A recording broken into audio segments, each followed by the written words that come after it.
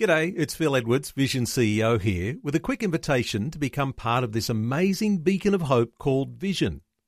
Together we can put our love into action to help people of all kinds build or rebuild their lives on the truth of God. Please consider the part you can play during our upcoming Visionathon appeal, remembering that it's your support that makes Vision possible, including this podcast.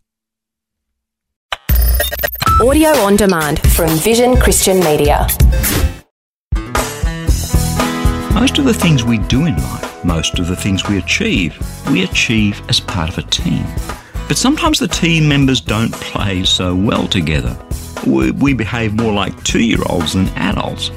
That's why a true team player can be such a mighty blessing.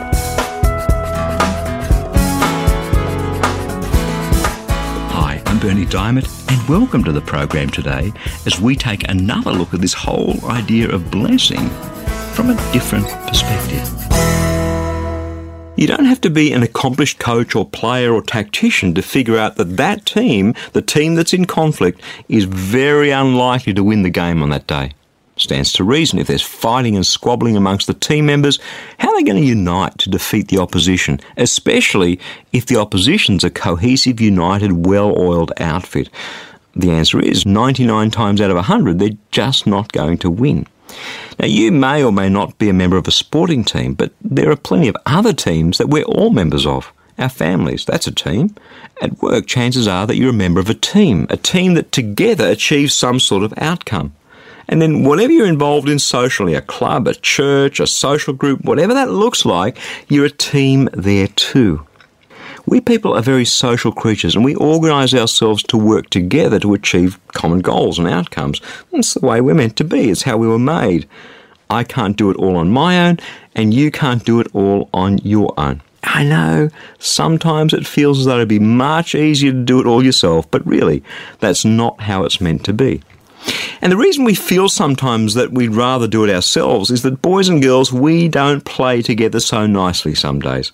We behave like little 2-year-olds fighting over a toy or competing for our mother's attention or arguing over who got more ice cream in their bowl. It's true, isn't it? It's amazing the capacity that we supposedly mature adults have when we get together to behave like children, arguing, squabbling, comparing, competing. He got more than me. That's not fair. She's not playing fair. On it goes. It's easy to chuckle about it, but have you ever been in that sort of pressure cooker environment where on the one hand, the team's supposed to be delivering on some important outcome, but on the other, we're tearing each other apart? It's not a lot of fun. Why does that happen? A trend that's going on all around the world is that the more affluent a country becomes, the more individualistic we become in our outlook. It's a bit like heart disease and diabetes that Western diets bring. This is already well developed in so-called developed countries, and the developing countries are fast catching up. One of the biggest challenges for the Asian countries, for instance, is the impact of Western materialism and individualism on the traditional family and social collectivism that has held those societies together for centuries. Because the more we have, the more we want to have, and the more individualistic rather than collective or team-based our perspective becomes. Now, we have ourselves a ball game here, as the Americans would say, because now everybody is clamouring for recognition, for reward, for attention, for position, for all those things that an individual wants over and above what the team needs from them.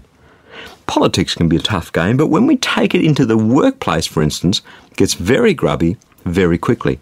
I was talking to a young woman working for a large company the other day.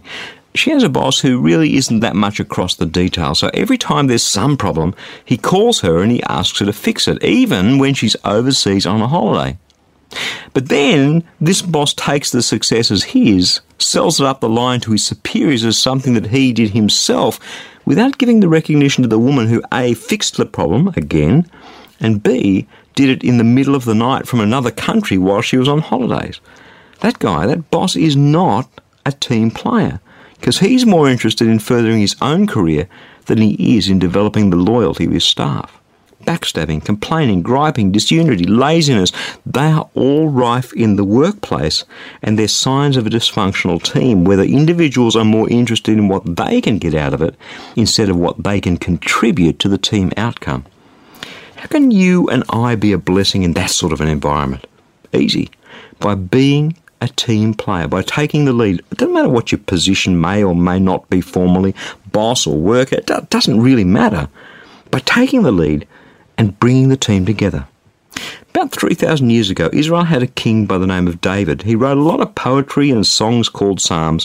One of the lines that he wrote, Psalm 133 verse 1, starts out like this: "How very pleasant it is when we live together in unity like brothers and sisters." Hey, got that one right. Unity is a lot more fun than disunity. You and I can decide that whatever the politics are that other people are playing, however badly they're behaving, I am just going to be a team player. I'm not only going to do the best at my part of the puzzle, but I'm going to help the other ones as well. It's not so much about winning the game of politics for me anymore. It's about me contributing to the overall outcome. That's a hard decision that steps out of the competitive game and focuses on the objective. It means not getting our way some of the time and supporting and encouraging other people. Now, granted, it takes a lot of guts to do that when there's conflict all around. As a consultant over about 20 years, I've worked in over 300 organisations, large and small, government, private sector, east and west, and almost always there was conflict. My mentor Graham taught me to be aware of the politics but never to become part of them, to be the honest broker.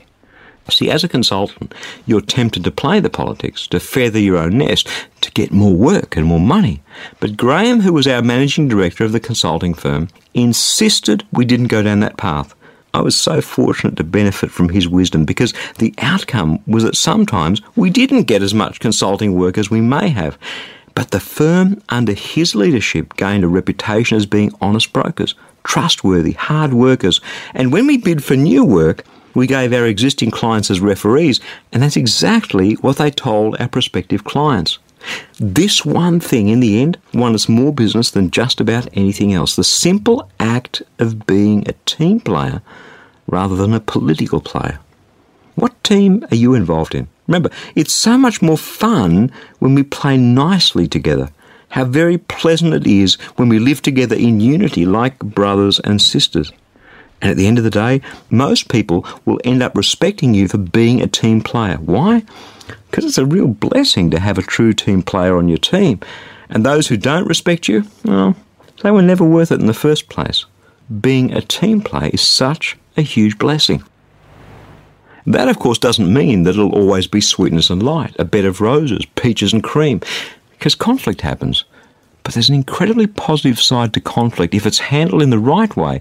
Come on, let's get back to God's wisdom through the good old King Solomon in the book of Proverbs, chapter 27, verse 17.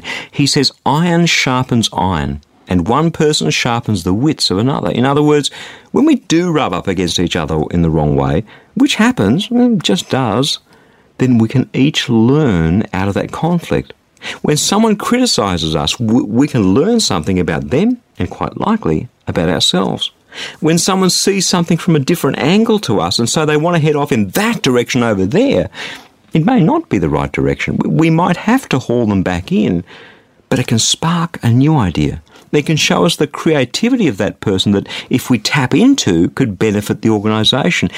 And it can tell us something about our own shortcomings and our own narrowness of view sometimes. Come on, iron sharpens iron, and one person sharpens the wits of another.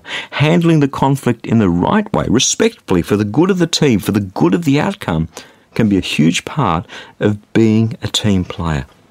The next time you find yourself in a team that's in conflict, here's the challenge, here's the encouragement. You have the ability, the creativity to find out how you can be an agent of teamwork, how what you do can bring the team together instead of tearing it apart. What do you think?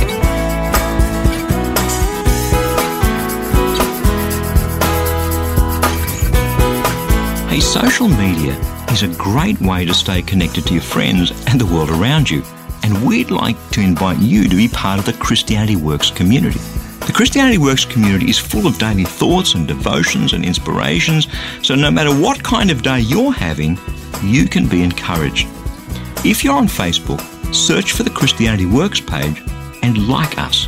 When you do, you'll see some encouragement from your friends and community at Christianity Works, including free booklet downloads from time to time. But more than that, It's a library of thoughts and verses that you can share with your friends and family. So we'll be sharing God's Word together.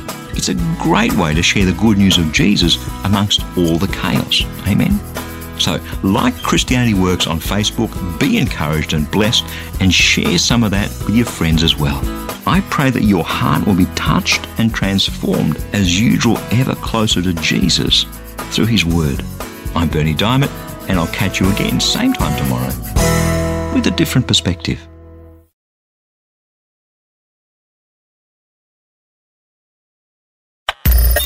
Thanks for taking time to listen to this audio on demand from Vision Christian Media.